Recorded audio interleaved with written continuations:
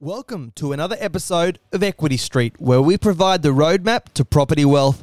We're answering the questions of real estate investors across the country, and of course, I am joined by one of Australia's leading property experts, Matthew Bauer, to answer your questions. So let's get straight on into it.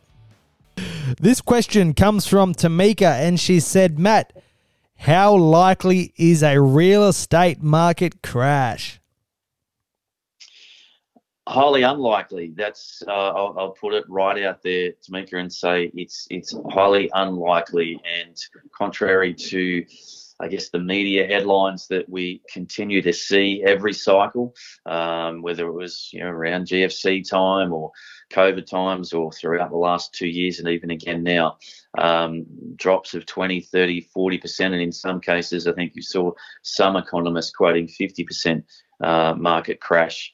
It certainly just isn't going to occur. And if you look back historically of the past 40 or 50 years, yes, the property market in Australia has gone through its peaks and troughs and those repeating cycles. I think the most it's ever reduced when we look at a consolidated marketplace, maybe somewhere between 6 and 8%, maybe 10% in some circumstances. But I always look and say, well, if I've just been riding a wave where in some instances or some markets I've seen a 100% increase, if it drops by 10%, well, I'm still well and truly in front.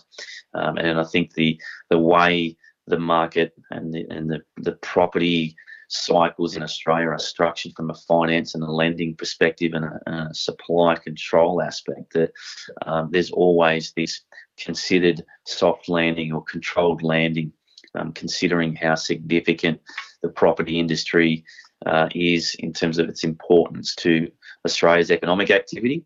And I guess also we could slant it towards the political landscape, to keeping it relatively stable without having a crash landing at all. So I can't see it happening.